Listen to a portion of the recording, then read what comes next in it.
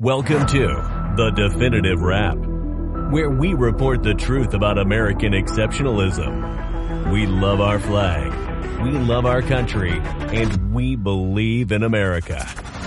The Definitive Wrap, where we respect people of faith, the men and women in blue, and our support for Israel. And now your hosts, Bela Sebro, she's the nice one, and Alan Skorsky. He's not so nice. But together they are The Definitive Wrap. I'm Alan Skorsky with my co-host Bela Sebro, and welcome to The Definitive Wrap, where we discuss the news items the mainstream media just won't touch. The Definitive Wrap is proud to be the official podcast of VinNews.com. Once upon a time, anti-Semitism was considered taboo like other forms of racism. But we are now in 2021. America has returned to normalcy, as Joe Biden would put it. And anti-Semitism is not only on the rise, it is skyrocketing. To make matters worse, it is becoming very normalized, thanks to big tech, the media, academia, the halls of Congress, and now a perverted new movement called wokeism, which together with a very determined and successful alliance with Free Palestine and Hamas caucus have mainstreamed and normalized the most virulent form of Jew hatred not seen since 1930s Europe. Anti-Semitism is no longer the domain of the David Dukes of America, but has permeated every aspect of American life. In 2012, a pre-med student named Lara Kolob publicly stated her intent to inject dangerous drugs into Jewish patients. When this became public in 2018, our guest, Kenneth Ryesky, whom Bela will introduce shortly, wrote a column in the Allgemeiner titled, "Hospitals and Schools Must Ensure That No Medical Professional Ever Uses Their Position to Harm Jews." I warned then that for every one person like her who gets exposed, there are hundreds who are under the radar. Last week, a Phoenix-based doctor from a children's hospital named Fida Wisha tweeted that Israel's end is near.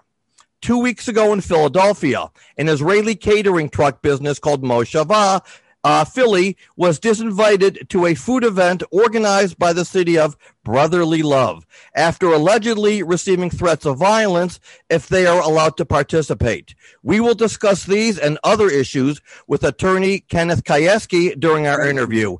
Bela? Thank you, Alan. One of the oldest binding documents in history is the Hippocratic Oath that is held so sacred by physicians. It is accepted that these and those idealistic men and women who go into medicine, who swear to dedicate their lives to treat the ill, are doing so because they are humanitarians to the highest degree. And as they are sworn in, these men and women see this oath as a promise to uphold medicine and act in the patient's interest. We are talking about a code of ethics that is not just lip service. People who become physicians dedicate their entire lives forever to heal, protect, and preserve the privacy of their patients. The color of their skin does not matter.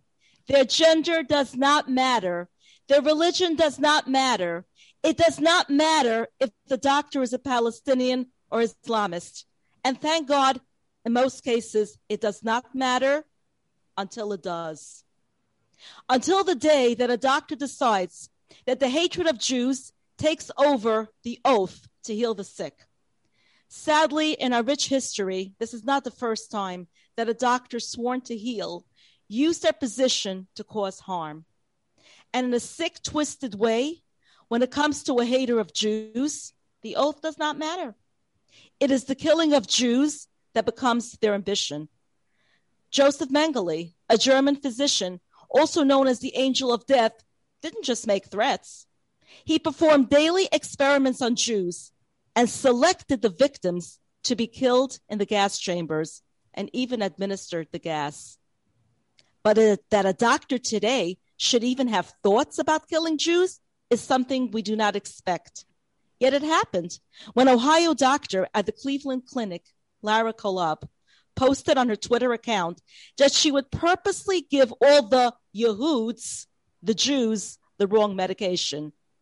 With us today to talk about the rise of Palestinianists and Islamists going to professional schools in medicine, law, and dental, and their public threats against Jews, and whether the professional associations have to change their standards to reject these students to the bar or terminate their licenses. So with us today to talk about this is Kenneth Ryesky.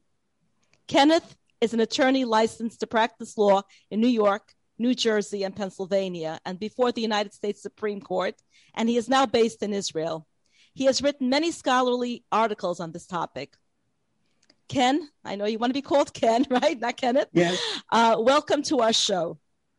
It's my pleasure to be here. First of all, the French branch of my family pronounces it risque, but I pronounce it Ryesky. Okay. All right. And, I have one question. One question. In this day and age, in the United States, how can this be happening? Yes, that Ohio doctor was fired, but what about those professionals who are not tweeting about their intentions, whom we don't know about what they're thinking? What are they thinking in their heads? What's going on in their heads that they're not tweeting about? That's very scary because you know that Laura Kolob cannot be the only one. You know that she's the tip of the iceberg. Absolutely. My problem with her is that she had tweeted that the Canary Mission found her out before she was actually in medical school, but she had already started in a pre-med program. Now she used the term meds for medication. My own son does not use the term meds or for medication. Never mind that his mother, my wife, is a doctor. That's doctor speak. And she was already doing a pre-med program. So she had already started on the course of towards medical school. Right. I believe she was a resident. Yeah. Mm-hmm. So, Counselor, I'm going to ask a very, very provocative question. If I was a member of Congress or if I was Sean Hannity or Tucker Carlson asking this, I'd be creating an SH storm. But I'm going to do this anyhow. Do professional schools have to now reconsider their entrance vetting system? I know as people say that's a civil rights issue, but you know what? In America now we have intense vetting to allow people coming in from certain countries. Will professional schools have to vet everyone's social media? Will they have to keep special guard knowing that not everyone is going to be stupid enough to tweet their intents when they're younger? This is not, again, this new anti-Semitism is permeating every aspect of our lives. Business, academia, it's in the halls of Congress. This is not a one and done. This is not a one time. This is not a knucklehead like David Duke. This is a real movement. The short answer, I think, is yes. I will preface this by saying that at one point in time, my wife was on the admissions committee at the University Hospital Stony Brook Medical School. And at one point she was, that's a whole other story. But the short answer is they have to check it out. They have to go beyond the paper admission packages that the students submit, the prospective students submit. They got to go beyond that. They got to do due diligence. Now, when I was growing up, my dad was an engineer. He especially was radar, and I heard that when I was in Israel in 1973 that he had done some stuff that made a big difference during the 6-Day War. And then I found, after he died, I found some among his papers, some thank you letters from the Israeli government. He never talked about what he did. He had a security clearance. He couldn't talk. And I really began to understand that when I had my own security clearance, when I worked for the Department of Defense. They checked me out. The DOD checked me out. And then the upside of that was when I came to work for the IRS, they hired a bunch of us. And because I gave him the serial number of my investigation for my security clearance, I was one of the first ones who came back after they hired us with a clearance that, I'm okay. They checked me out. People get checked out anyway, and they have to do what's called due diligence. The schools have to do due diligence. Now the question becomes, what about the civil rights of the people they're checking out? I I would say that if I held all the cards, then the schools would have to have some sort of system whereby if a student is rejected based on something that they find on the social media, something outside of the admission application papers, then the student needs to be confronted with them, and the student needs to be given an opportunity to explain it, and maybe even have it reviewed by let's use a Freedom of Information Act model here. If your request for information under the Freedom of Information Act in federal or New York State, the Freedom of Information law is declined, then you have a right to appeal to a second disinterested bureaucrat who can then make a decision, and only then can you take it to court. And I think schools should have to have some sort of neutral third party to review it if the student wants to explain it. I mean, people have been denied credit. Once upon a time, my mother was denied credit because I had a cousin named Harold Ryesky. He should rest in peace. But he was doing the drug scene, and his life story was that he would to support his habit, he'd engage in burglaries. He'd get caught. He'd go to prison, and then he behaved well in prison, so they let him out. Wash, rinse, and repeat. So H. Ryesky Harold, H. Ryesky Helene. My mom's name is Helene, and my mom got this is before the Fair Credit Reporting Act. She got denied credit at the Philadelphia department store.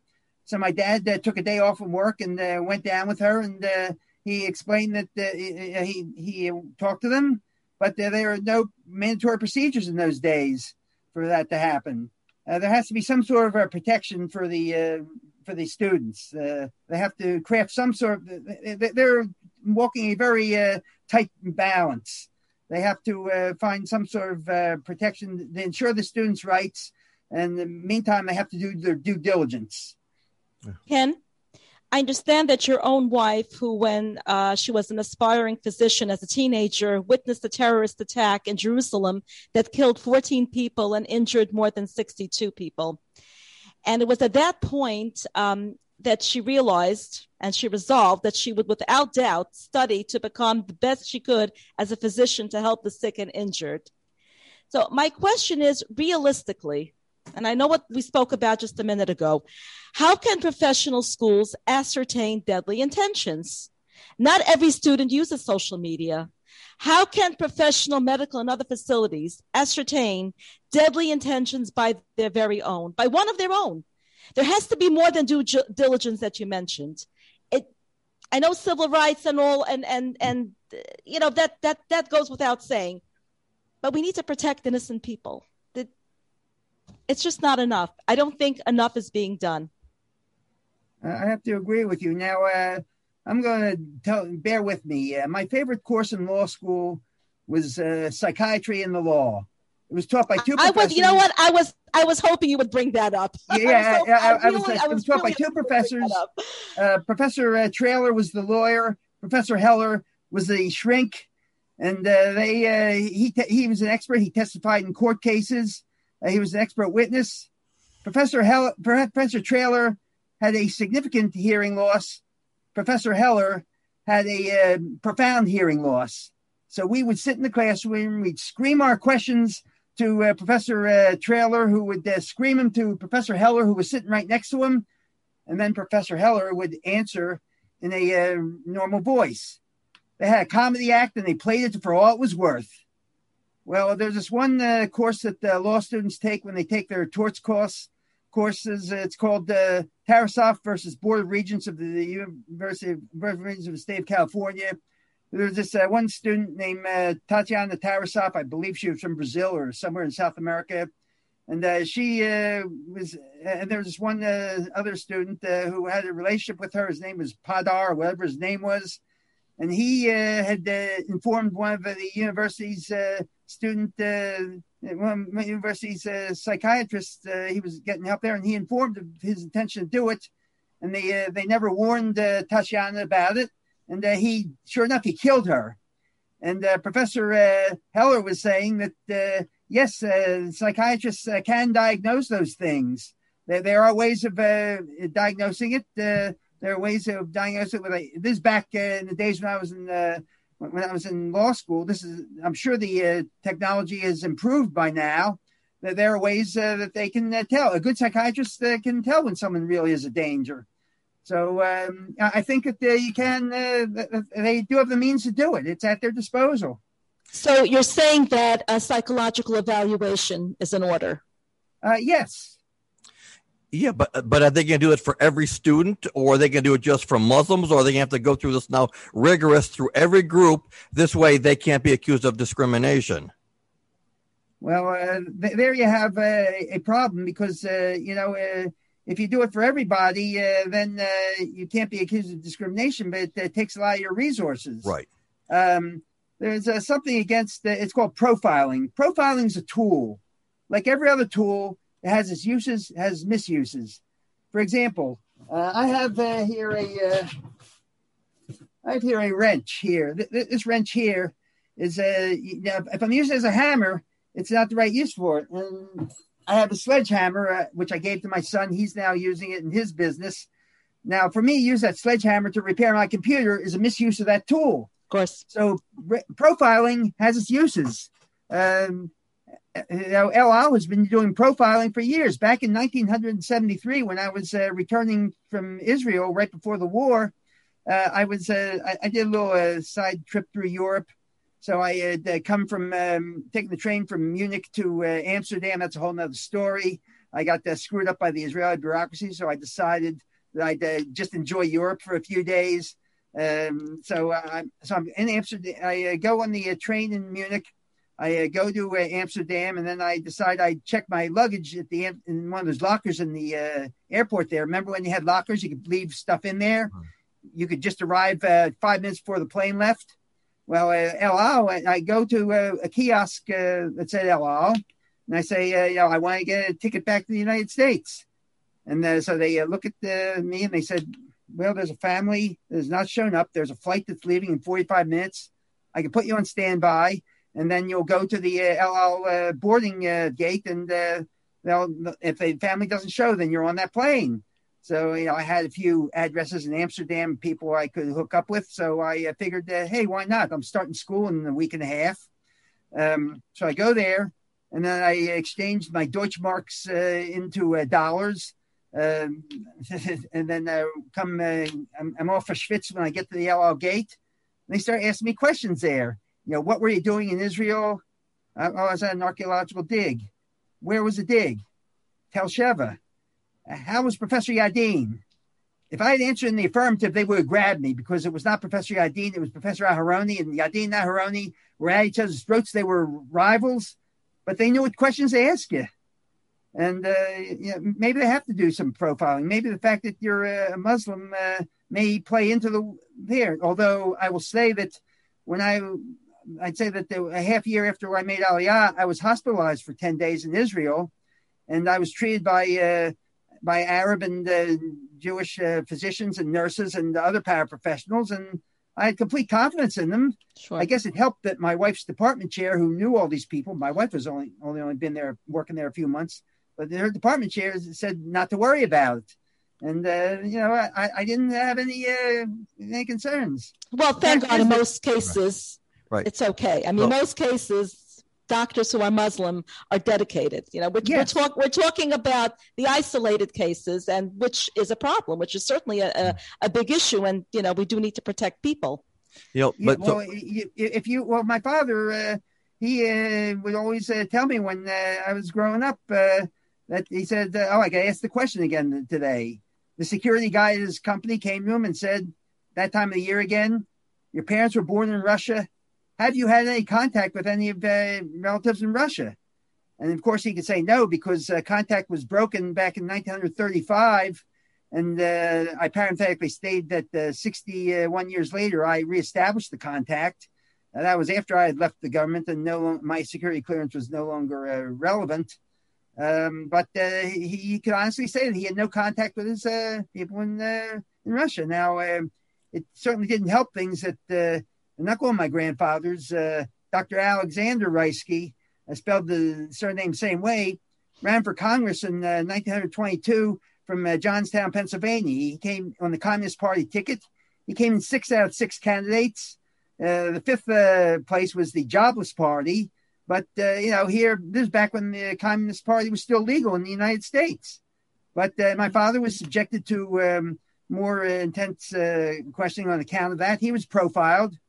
And back when Jonathan Pollard got arrested, a lot of us Jewish people with security clearances felt that we were being given more intense scrutiny, and that was demonstrated with the David Tannenbaum case. Right. So. Again, that David Tannenbaum is actually a friend of mine, and we interviewed him several months ago. But I want to follow up, though, with what you said earlier about profiling and allowing students the chance to clarify themselves. Recently in Congress, Ilhan Omar, she's from Somalia, she compared the U.S. and Israel to Hamas and the Taliban. And when she was called out, she clarified her words. And the Speaker of the House, Nancy Pelosi, says her clarification is good enough for me. This is America, where we allow the most, if you're from a certain group, you can get away with anything. Just clarify and you're good. Jews don't get that kind of break. But that's a different story, though. So pursuant to what you said earlier about giving students a chance to clarify themselves, it's very easy. You can say, I was young, I didn't mean it, I was stupid, I've learned my lesson. And then again, Bela had mentioned earlier about isolated incidents. I don't know how isolated it really is. There is such a movement in America, the Free Palestine movement. When you have members of Congress, there are 96 members of the Progressive Caucus. That's almost a third of all Democrats. And when you now have a legitimized movement where the leaders of Congress are afraid of these four pipsqueaks who are all freshmen, this tells me that there is a rise and a legitimacy of what they're calling, and because Free Palestine means erase Israel. It does not mean let's fight for two states. And this is the rise that has been legitimized throughout this country. So I'm guaranteeing you that, what Laura Cullop did 10 years ago, that was isolated. What happened last week in Phoenix, that's no longer going to be isolated. It's going to become more of the norm. Okay, now Free Palestine means more than eliminate Israel. It means eliminate the Jews, first of all. Let's understand that. Right.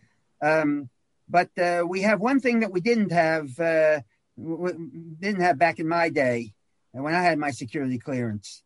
It's called the Internet. And there are breadcrumbs, if you will, on the Internet. Let's compare that to what should be operative as New York's or any other state's parole system and the parole board. For the first, for people convicted of violent crime, it's very, very rare that they will be given parole the first time out. But after supposedly the board will give them, never mind Mike Huckabee and Maurice Clemens, never mind that. But supposedly the board will require them to demonstrate this. Now, you had the Charles Friedgood case where the board shied away from it. They just gave him parole when he contested it. But he had everything going for him to show that he had rehabilitated himself, that the murder of his wife, never mind that it was for a mistress, but he, in my opinion, demonstrated it sufficiently for the board. Meantime, the Kathy Boudin case, I think Kathy Boudin was given too much of a pass. Never mind that she is an un-Jew. Never mind that. Right. Ken, with regard to professional institution, we know there is a problem. And when I said earlier, isolated situations, it is with regard to doctors intending to kill Jews. Thank God it doesn't happen on a daily basis. We hope it doesn't happen on a daily basis. And that's why the psychological evaluations that you mentioned, Ken, is definitely very, very important. And you know what? Even a few is way too much. Even if it's one, it's way too much. That goes without saying. You had written an article, that's what I'd like to talk to you about. You had written an article that University of Michigan has a big problem.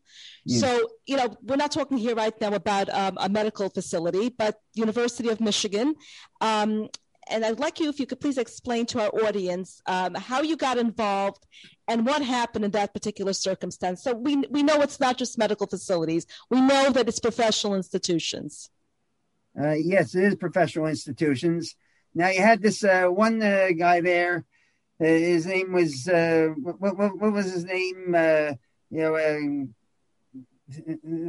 professor there, his name slips me. I'm over 65 years old. His name was, what name? John Lippold Cheney.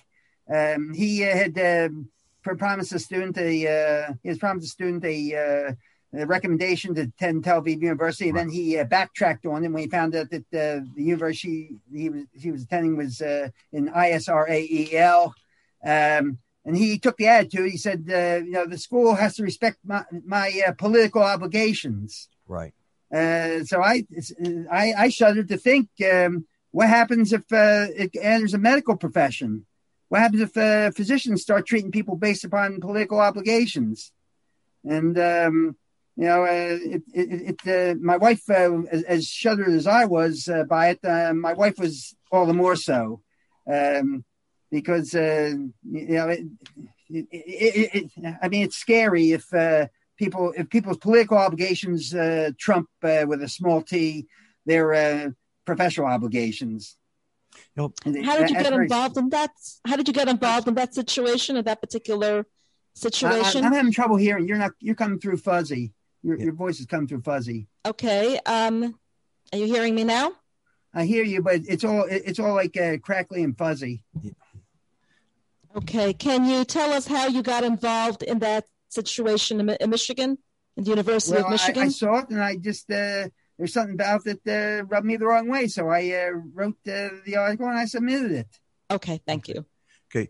Counselor, I still have another question. You mentioned earlier about when criminals, when they go before a parole hearing, and they want to know if they've been rehabilitated. In those cases, sometimes an act of crime is committed. It's targeted. It's a one-time deal. Someone was triggered. They were angry. But what's happening here is, though, these Palestinianists are motivated by an ideology. And yes, there are some who convert. We've met them before.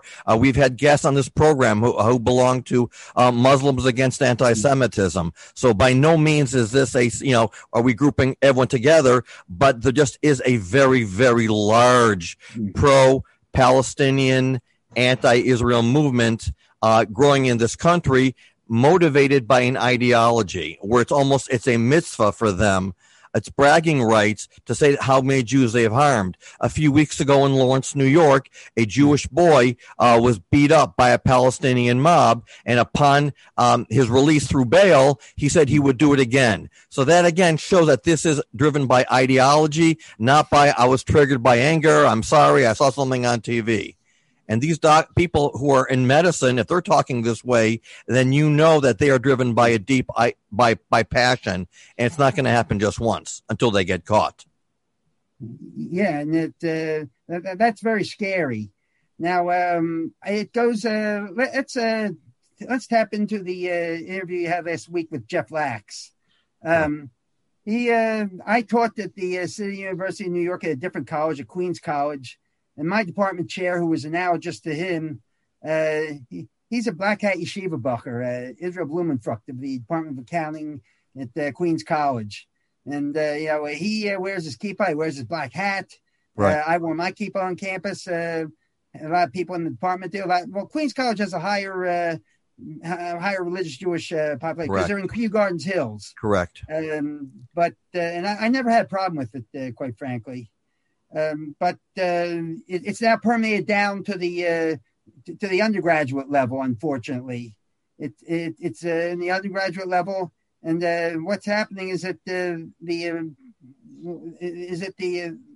whole faculty union, the faculty there, and the unions, faculty unions are they're breeding it. They're breeding it. He explained it to him, and I agree with what he said. 110%.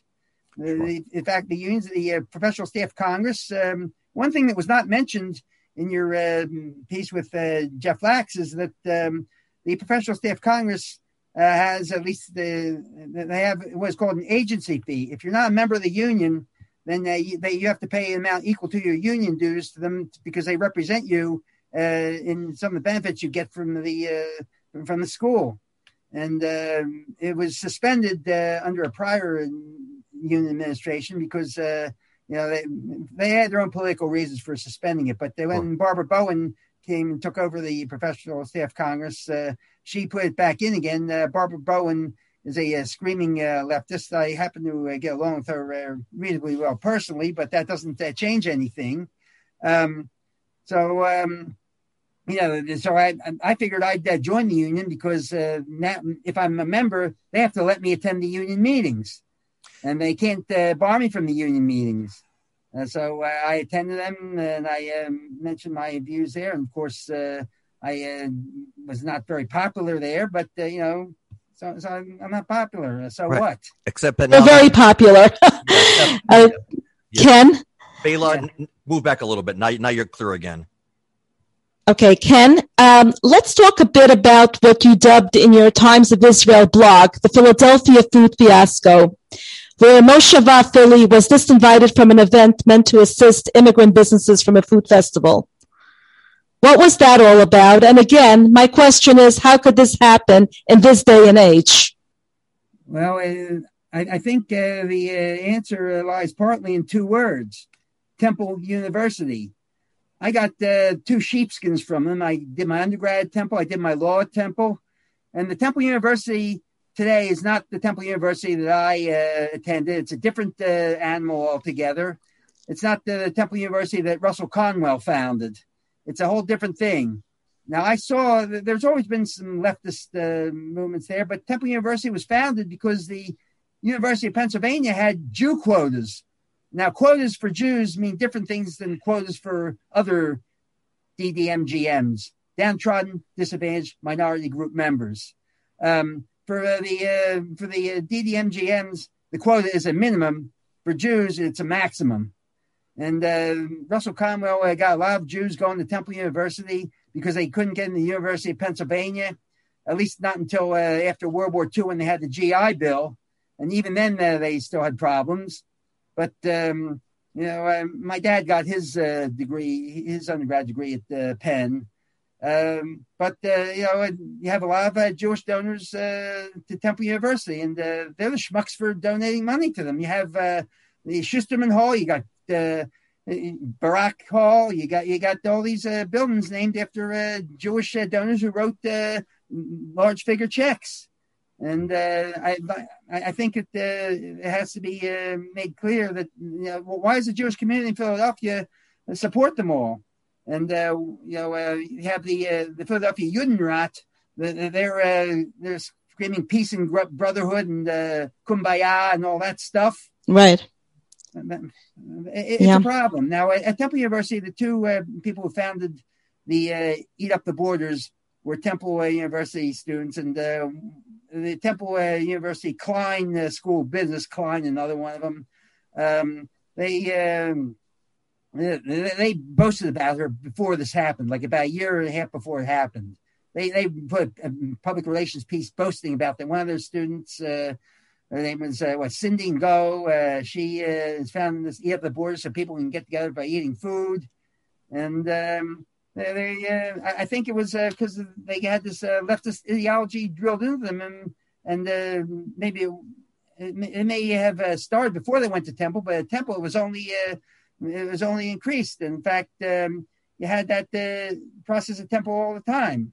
Now, one of the things when I left high school, I was leaning towards being a liberal, but then when they had the Yom Kippur War, a lot of people in the leftist circles I was on the fringes of started turning against Israel. And then I realized that the leftists had a lot of things in common, like Trotsky, Slansky, Zinoviev, Robespierre. All of them were turned upon by their own leftists because they did not adhere to the party line. And I realized that because I am outspoken and I don't always think the way people tell me I have to think, they would eventually turn on me. I mean, even today, you have in Madison, Wisconsin, people were turning on Tim Carpenter. And then in Seattle, you have Kashama Sawant and Jenny Durkin. They used to be comrades, but now they're going at each other. The left turns on its own and it eats its own. And that's why I started to rethink things. That's what caused me to rethink it. Thank you, Ken. Yeah. Thank you so very much. Thank you. Our time is up. Thank you for joining us on the Definitive Wrap today. And thank you to our audience for tuning in and to vinnews.com for our show being the official podcast. Thank you.